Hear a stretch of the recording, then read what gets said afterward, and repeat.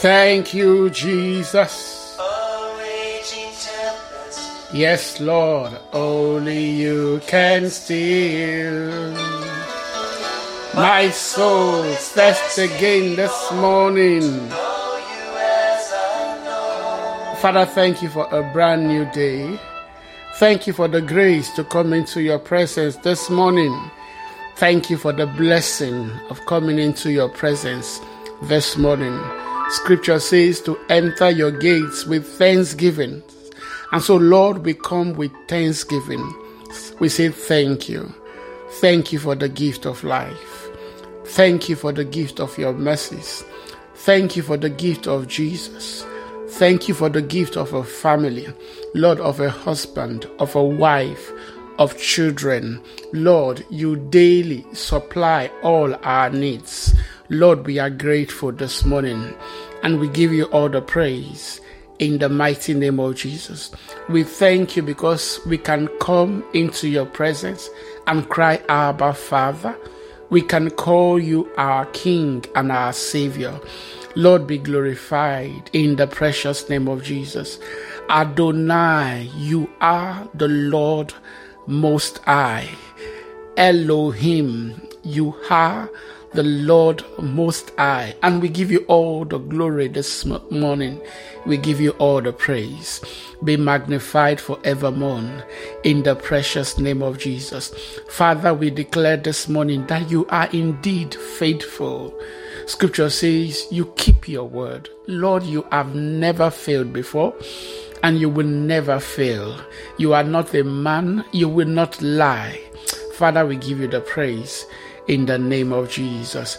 As we spend this time again here in your presence this morning, learning in your presence, reading the word, Lord, grant us wisdom, grant us understanding, and cause your name to be glorified in our lives. In Jesus' mighty name we pray. Amen. All right, let me say a big welcome to everyone joining in to devotion this morning. I am Murphy Eyenike. We continue, reading our Bible. It's been interesting. The book of Corinthians, 1 Corinthians has been interesting. But as you might already be aware, this is actually not for Paul's first letter, to the Corinthian Church. But this is the one we have, assembled together as our, the book of 1 Corinthians in the Bible. There has been some exchange of correspondence between himself and the Corinthians. So as we go, continue reading today, I want to say again a big thank you to everyone that has joined me on my channel on Spotify, following on Facebook. Maybe you get this on WhatsApp. You follow me on Twitter or any of my other handles. You'll be able to continue to follow us reading the Bible. Thank you very much. I trust God that you are growing in your faith and that this has been a blessing to you. My charge this morning is that continue. Yes, the Bible says that the just shall live by faith. And the Bible says that the path of the just shines brighter and brighter unto the perfect day. So as we pay attention to the word of God daily, yes, our paths will shine brighter and brighter. We will get better and better. You will know the Lord for yourself. Scripture says those who know the Lord their God, they will be strong and they will do exploits. Hallelujah. So God bless you. Thank you very much. Remember, Daily Devotional with Murphy Eyenike is where you will find me on Spotify and Facebook and all the other handles. So I want to note, let's recap a bit. We'll be reading the book of 1 Corinthians, and Paul has addressed a few issues.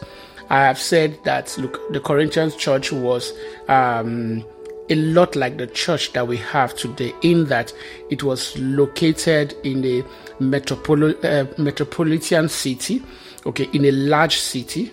So the challenges you see in our churches today are the same challenges that they had then, and Paul addressed them. So we can learn from from, or we can glean wisdom from how Paul solved some of these problems and what the instructions he gave to them. Obviously, he has addressed the place of division in the church. He has addressed the place of comparing leaders with one another. He said, no, that should not happen. He has addressed the place of sexual immorality and that we should avoid that. He also addressed the place of, avoiding taking brothers, ourselves to court, okay? Brothers and sisters, taking themselves to court. He's addressed all of that, okay? So Paul will continue to address different issues. In 1 Corinthians chapter 7, he addresses or gives instruction on marriage. And this one again can be a bit confusing for a lot of people as they seek to understand what Paul is saying. Is Paul talking to married people? Is Paul talking to those who are about to get married? Okay, or is Paul talking to those who are single? You usually have to make a distinction. So we'll learn that today. And then in chapter 8, Paul addresses idolatry. Yes, that has, just found its way into this church. And I'm telling you, you look at the church today, idolatry has entered. We worship money. We worship, you see that the devil has stylishly taken things that are in the world. People begin to bring them into the church. Gradually, we have brought witchcraft into the church. Anything you use to manipulate people is witchcraft. Okay, so any form of manipulation, I'm telling you, is witchcraft. Okay, so we brought that into the church. And Paul will warn us on the consequences of this. All right, please get your Bibles. Let's read this morning 1 Corinthians chapter 7 and 8. 7, instruction on marriage. Now, regarding the questions you asked in your letter. So it meant they wrote to Paul. Remember, Paul already wrote to them. They wrote back to Paul. And someone from Chloe's house, okay, had come to give Paul a physical account of what she had witnessed, or he had witnessed at the Corinthian church, and that was what inspired this letter that Paul is writing. So Paul says that now, regarding the questions you asked in your letter, yes, it is good to abstain from sexual relations. It is good to abstain from sexual relations. Now, you need to understand the concept, okay? The context in which Paul is speaking.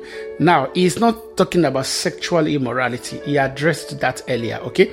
So, he says sexual relations. In other words, sex in general, even between husband and wife.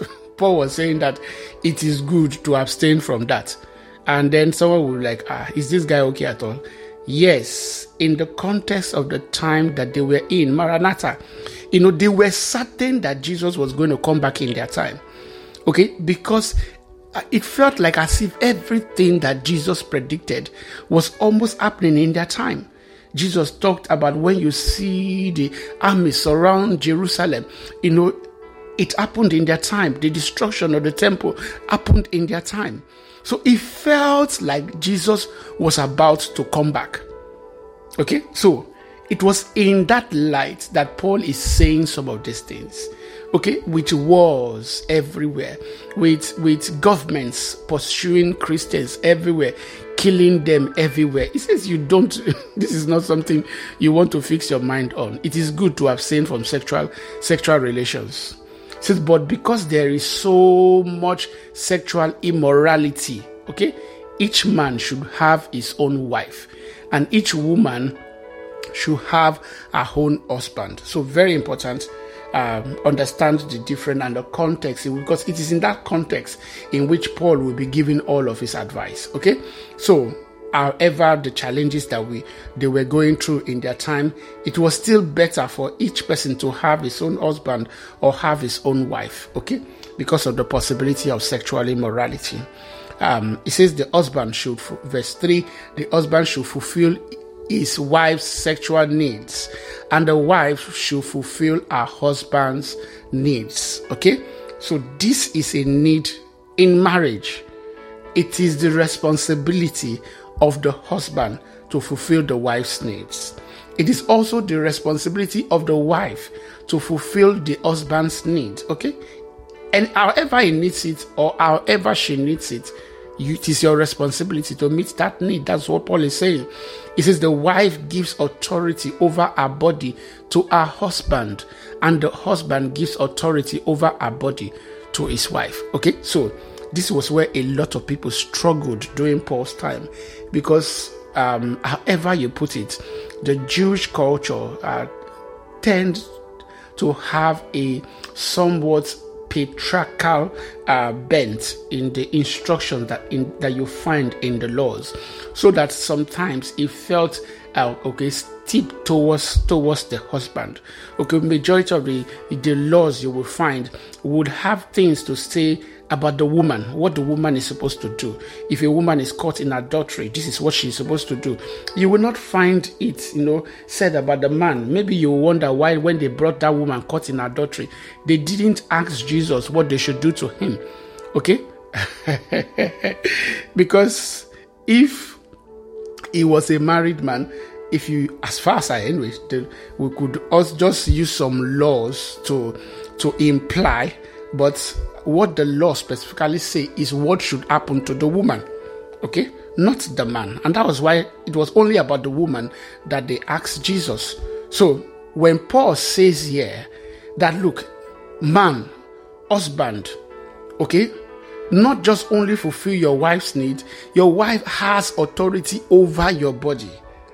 You are the head, but she has some level of authority. It says the wife gives authority over her body to her husband, and the husband gives authority over his body to his wife. In other words, they have exchanged authority.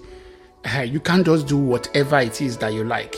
It says, do not deprive each other of sexual relations, unless you both agree to refrain from sexual intimacy for a limited time, so you can give yourself more completely to prayer. Okay? So, does that mean that prayer hinders? Does that mean that sexual intimacy hinders prayers? That's not what Paul is saying. Okay? So, Paul is talking about being focused here because of the situation and the time that they were in. Paul was talking about being focused, and that, look, if you have to focus on sexual intimacy for one another, you need to go the entire mile. Okay, you can't do this haphazardly or just do it the way you want to do it. You have to submit to one another, and in doing that, you will be distracted from the things God wants you to do. So in the time that they were living, Paul says that, look, you might want to agree to give yourself completely to prayer so that you can focus on what God wants you to do. See, afterwards, you should come together again so that Satan won't be able to tempt you because of your lack of self-control. I say this as a concession, not as a command. So here, if you check the law, okay, the law from which you have been hearing, the Old Testament from which you have been hearing Paul speak again and again, you will not find this.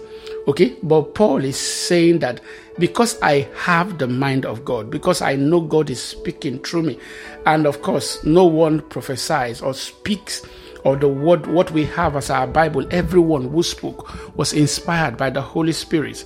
So Paul says that, look, I say this as a concession. I'm giving you this concession because I know in my heart that is what God has commanded us to do. 7 says, but I wish everyone were single, just as I am. Yet each person has a special gift from God of one kind or another. Okay? So be single, because you can see some of the things that Paul did. A married man could not have done them, or a man with children could not have done those things because of commitment. And that was why Paul said, look, I wish everyone were single so that we can do this work, finish spreading the gospel everywhere so that Jesus can come back. When Jesus said that when the gospel goes all over the world, that he will come back. So let's focus and do this work so that Jesus will come back. So a lot of it was influenced by the fact that they were certain that Jesus was going to come back. However, Paul puts a bend here. There are those who have the gift of staying single, and there are those who don't have. Some have one kind and some have another. If you don't have the gift, don't punish yourself. Go and marry. Yes, I'm talking to you. Please go and get married. 9 says, so I say to those who aren't married and to widows, it's better to stay unmarried, just as I am. Yes, so that they can focus. Now, it's a different bent if you are talking about our time, because we don't have the pressure that they had as a church. Okay, so please understand the context. I can say with every certainty that it is better to get married. Yes, marriage provides synergy. So that's where you have to understand context and balance when you are interpreting the scripture. Marriage provides synergy. 2, the Bible says, are better than 1. So I can tell you with every certainty that getting married is better. But in the context of the time that they were in, it was better to be unmarried. You had less worries. Someone will not go and get pregnant, and then in the midst of what they were going through, you will now be running around with pregnancy. He says, but if they can't control themselves, they should go ahead and marry. It's better to marry than to born with loss. It is better to marry than to born with loss. This one that your body is doing you somehow, always doing you somehow, go and get married. There's no need just struggling and then distracting yourself for nothing. 10 says that, but for those who are married, so this is specifically for those who have married, I have a command that comes not from me, but from the Lord. A wife must not leave her husband. Must not leave. Is that the same thing as divorcing? No. So what Paul is talking about here is not divorce. Okay?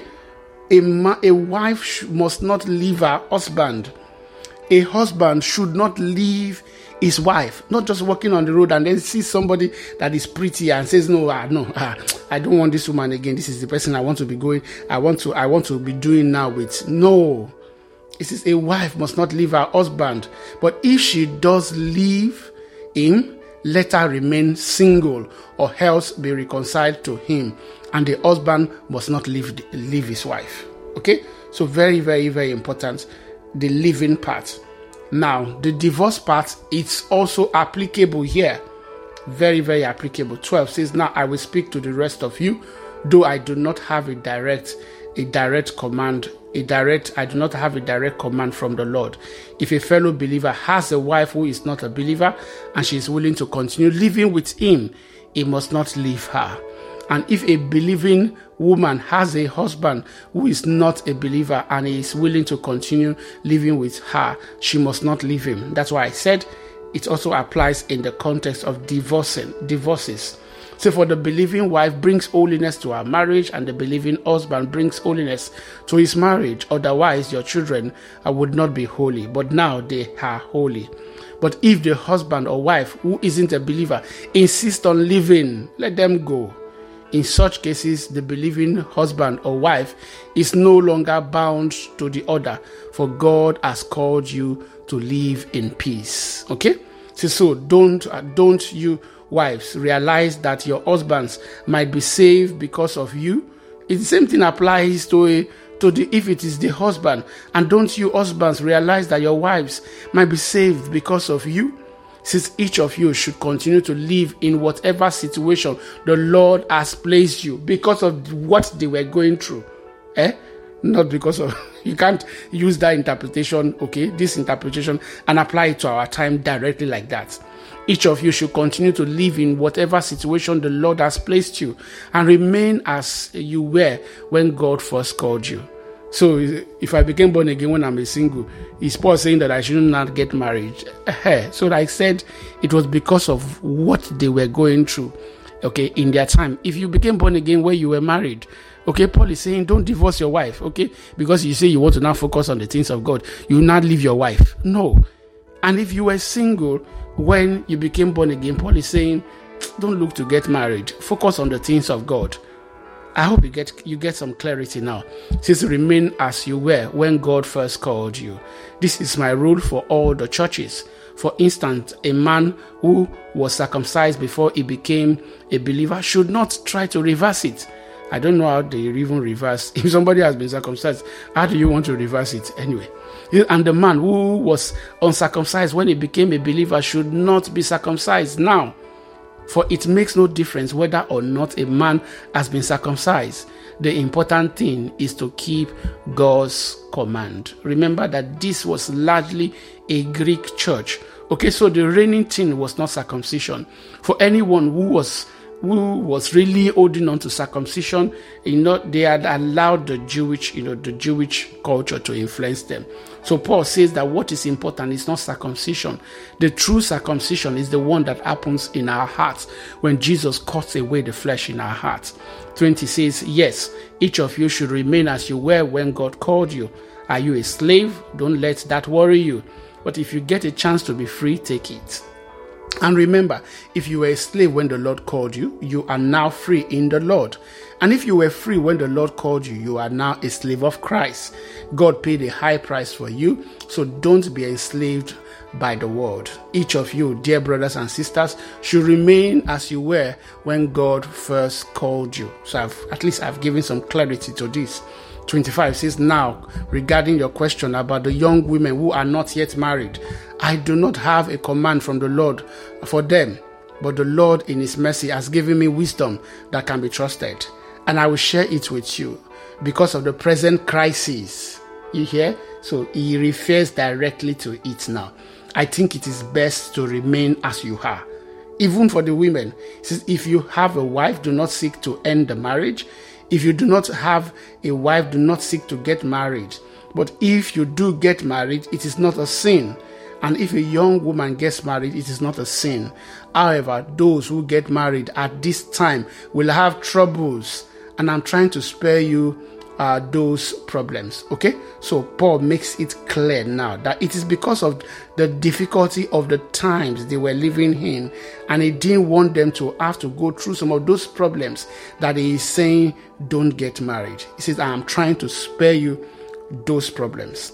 He said, but let me say this, dear brothers and sisters, the time that remains is very short.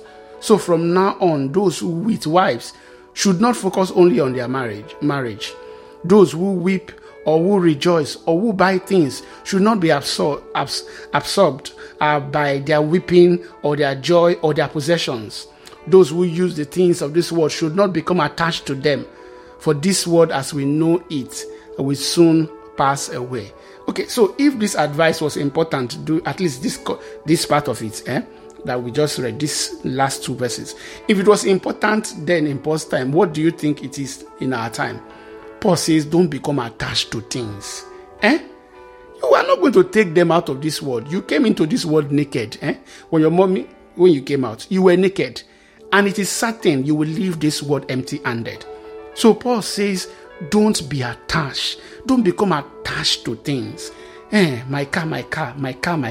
Hey, my house.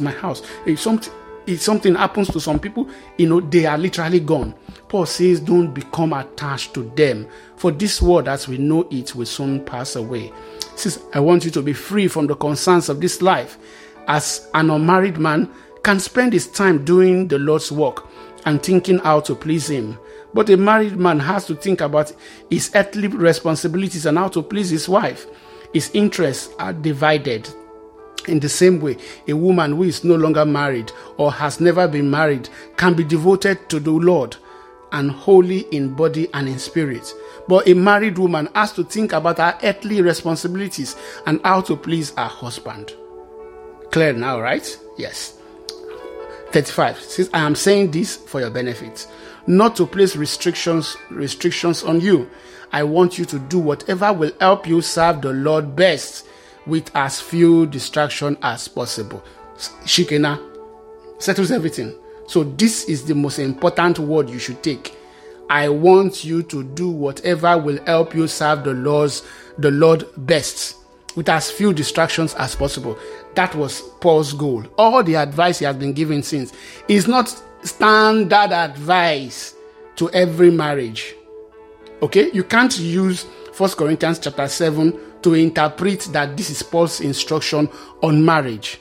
He is giving these instructions based on some context of the times that they were living in, the crisis that they were going through at that time, the persecution that the church was going through. So he was look at giving this advice based on what will give the least distractions as much as possible to people.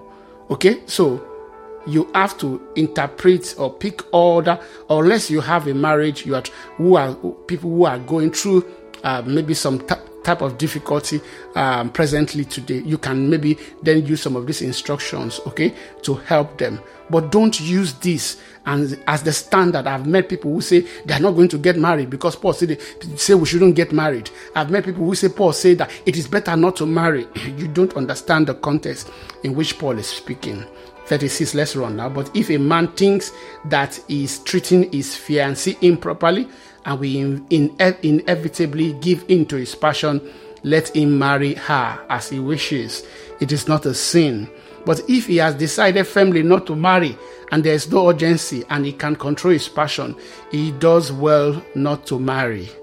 So the person who marries his fiancée does well, and the person who doesn't marry does even better. I say again, because of the crisis of the time that they were living in. So don't say, I've met people, they are Methuselah. They're not going to get married. Paul said that when we don't get married, we have done well. No, is there any crisis in the time in where you are living? Are you living during the crisis of the Corinthian church? No. If your answer is no, please, you might want to rethink that again. All right, let's read 1 Corinthians chapter 8, food sacrifice to idols. Now, regarding your questions about food that has been offered to idols, yes, we know that we all have knowledge about these issues. But while knowledge makes us feel important, it is love that strengthens the church. So, Paul's advice here, what is standing under it is love. His advice is based on love, not again as what you want to just use as standard instruction for one and for all time. Now, 2 says anyone who claims to know all the answer doesn't really know very much. Did you hear that? For upon people, you see them, they know everything. I know everything. You don't know anything. The only person that knows everything, omniscience, is God. Okay? Anyone who claims to know all the answers doesn't really know very much. But the person who loves God is the one whom God recognizes. So what about eating meat that has been offered to idols? Well, we all know that an idol is not really a God, and that there is only one God. So because there is only one God, and you serve that God, you have the power of God at work in your life. Okay? Those gods cannot have rule over you. And that's the truth. But however, Paul is saying you can't always just think like that. You can't always think like that. Not because of you, but because of love of your fellow believer. He says, we all know that an idol is not really a God and that there is only one God. There may be so-called gods both in heaven and on earth, and some people actually worship many gods and many lords. And I'm telling you, like I have said, I always say to people, there are powers in this world. So yes, I have seen the power of witchcraft. I have seen demonic power in action like this. So don't let anybody lie to you. Paul acknowledges that is possible. However, God is omnipotent. He is all powerful. No one can compare to him.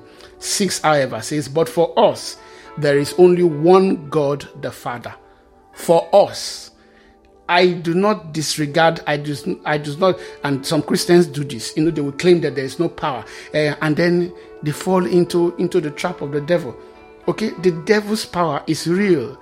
However, for you, there is one God, the Father, by whom all things were created, and for whom we live. And there is one Lord, Jesus Christ, through whom all things were created, and through whom we live. Okay, so because we live through Christ, because we live in God, when we confront this power, it will be in Christ. It will not be by our own strength. 7. However, not all believers know this. Did you hear that? Not all believers know this. Not all believers know that if I want to eat food offered unto idols, for example, if I receive it with thanksgiving from the Lord and say, Father, thank you for this food, and I bless and sanctify it, I can eat it. But not all believers know this. So Paul says you have to be careful. Not because there is anything, it will not affect you if you were to eat it. But if someone else just picks it up, shebi brother Murphy ate it, I will eat it too. And then you destroy somebody's faith. And you know the way the devil works, The devil will wait for them to be alone first. It is not when all of you are together. When they are alone, they will just start seeing funny signs. The same signs that you would have seen, and right there in faith, you will silence the voice of the devil. They will start seeing those signs and they don't know what to do. Paul says, be careful. He says, however, not all believers know this. Some are accustomed to thinking of idols as being real. So when they eat food that has been offered to idols, they think of it as the worship of real gods, and their weak consciences are violated. It's true that we can't win God's approval by what we eat. We don't lose anything if we don't eat it, and we don't gain anything if we do. Okay? Our approval in God's presence does not come from whether we eat or we don't eat. You're being powerful and mighty. It's not whether you can eat the food offered to idols and nothing happen to you, because I have seen people like that. They want to show off. Yes, we can do anything. Just be sure that God is the one telling you to do those things before you put yourself or put another believer into problem. It says we don't lose anything if we don't eat it, and we don't gain anything if we do. But you must be careful, Paul says, so that your freedom does not cause others with a weaker conscience to stumble. That's why Paul's advice here is based on love. You must be careful so that your own freedom, your own action does not cause others with a weaker conscience to stumble. For if others see you with your superior knowledge eating in the temple of an idol, hey, wow. So it's possible they too go and do the same thing. And then wahala starts. It says, for if others see you with your superior knowledge eating in the temple of an idol, won't they be encouraged to violate their conscience by eating food that has been offered to an idol? So because of your superior knowledge, a weak believer for whom Christ died will be destroyed. Yes, it's possible. Very possible. The person is destroyed. Paul says, and when you sin against other believers by encouraging them to do something that they believe is wrong, you are sinning against Christ. Paul says that this thing that you are doing is a sin, and God is going to hold you accountable. You think you are proving power, you are being braggadocious. God is going to ask you. Say, so if what I eat causes another believer to sin, I will never eat meat again. As long as I live, Paul says, for I don't want to cause another believer to stumble. The guiding principle here is love. Would you want your brother to stumble? I am sure no. Would you want, your wife, to end up in hell? I am sure your answer is no. And so Paul says, if that is your answer, then be careful. Hallelujah. All right, so that concludes chapter 8. It's been quite interesting today, and I have been blessed. So again, please listen to this again. You want to listen to Paul's instruction, helping us in marriage, especially during times of crisis, how we must put our focus on God.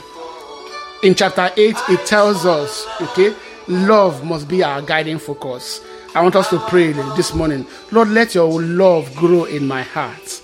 Let your love for the people around me, Lord, grow in my heart. In the mighty name of Jesus. Father, I choose to walk in love. Father, we give you all the praise. In Jesus' mighty name we pray.